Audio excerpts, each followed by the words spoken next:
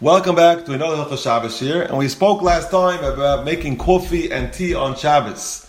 Now, what about adding sugar to the coffee or to the tea, or lemon juice, or milk to the coffee? Is that a problem or not on Shabbos? So first of all, the sugar is not a problem because the sugar is cooked already, and there's no problem putting something cooked into a kli sheni. Even if you're machmir that something that turns to liquid, it has a din of liquid, but in a kli sheni, it's not a problem. You're allowed to add liquid to a kli sheni. So therefore, it's not a problem putting the sugar into your coffee that's a kli sheni, and that's not a problem on Shabbos. The shaila is, what's with mashke that's not cooked? Are you allowed to add that to a kli sheni on Shabbos? We learned earlier that there are three things that Chazal told us is not kali Bishul and does not cook in a kli sheni. What are the three things? Tavlin, mayin, and shemen zayis.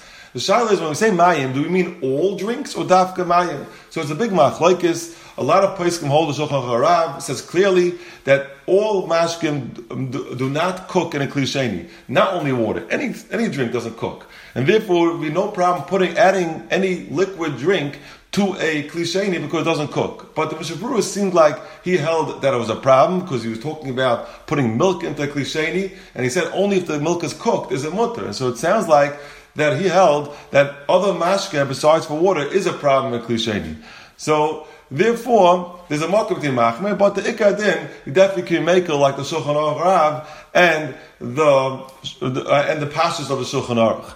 But it doesn't make so much an afkamina, because let's go through the different items. The milk, anyway, is pasteurized, so it's cooked. Therefore, there's no problem whatsoever putting the milk into kli sheni. It means even though you're a type of person who's makel to take water from an urn and add coffee directly to that cup, which is mekar de mutter, there's no problem adding milk to that cup, which is a kli sheni as well. There's no problem because the milk is already cooked. And the same thing if you want to add lemon juice to your tea. The lemon juice also is already pasteurized, already cooked, and therefore there's no problem putting that lemon juice into a kli sheni.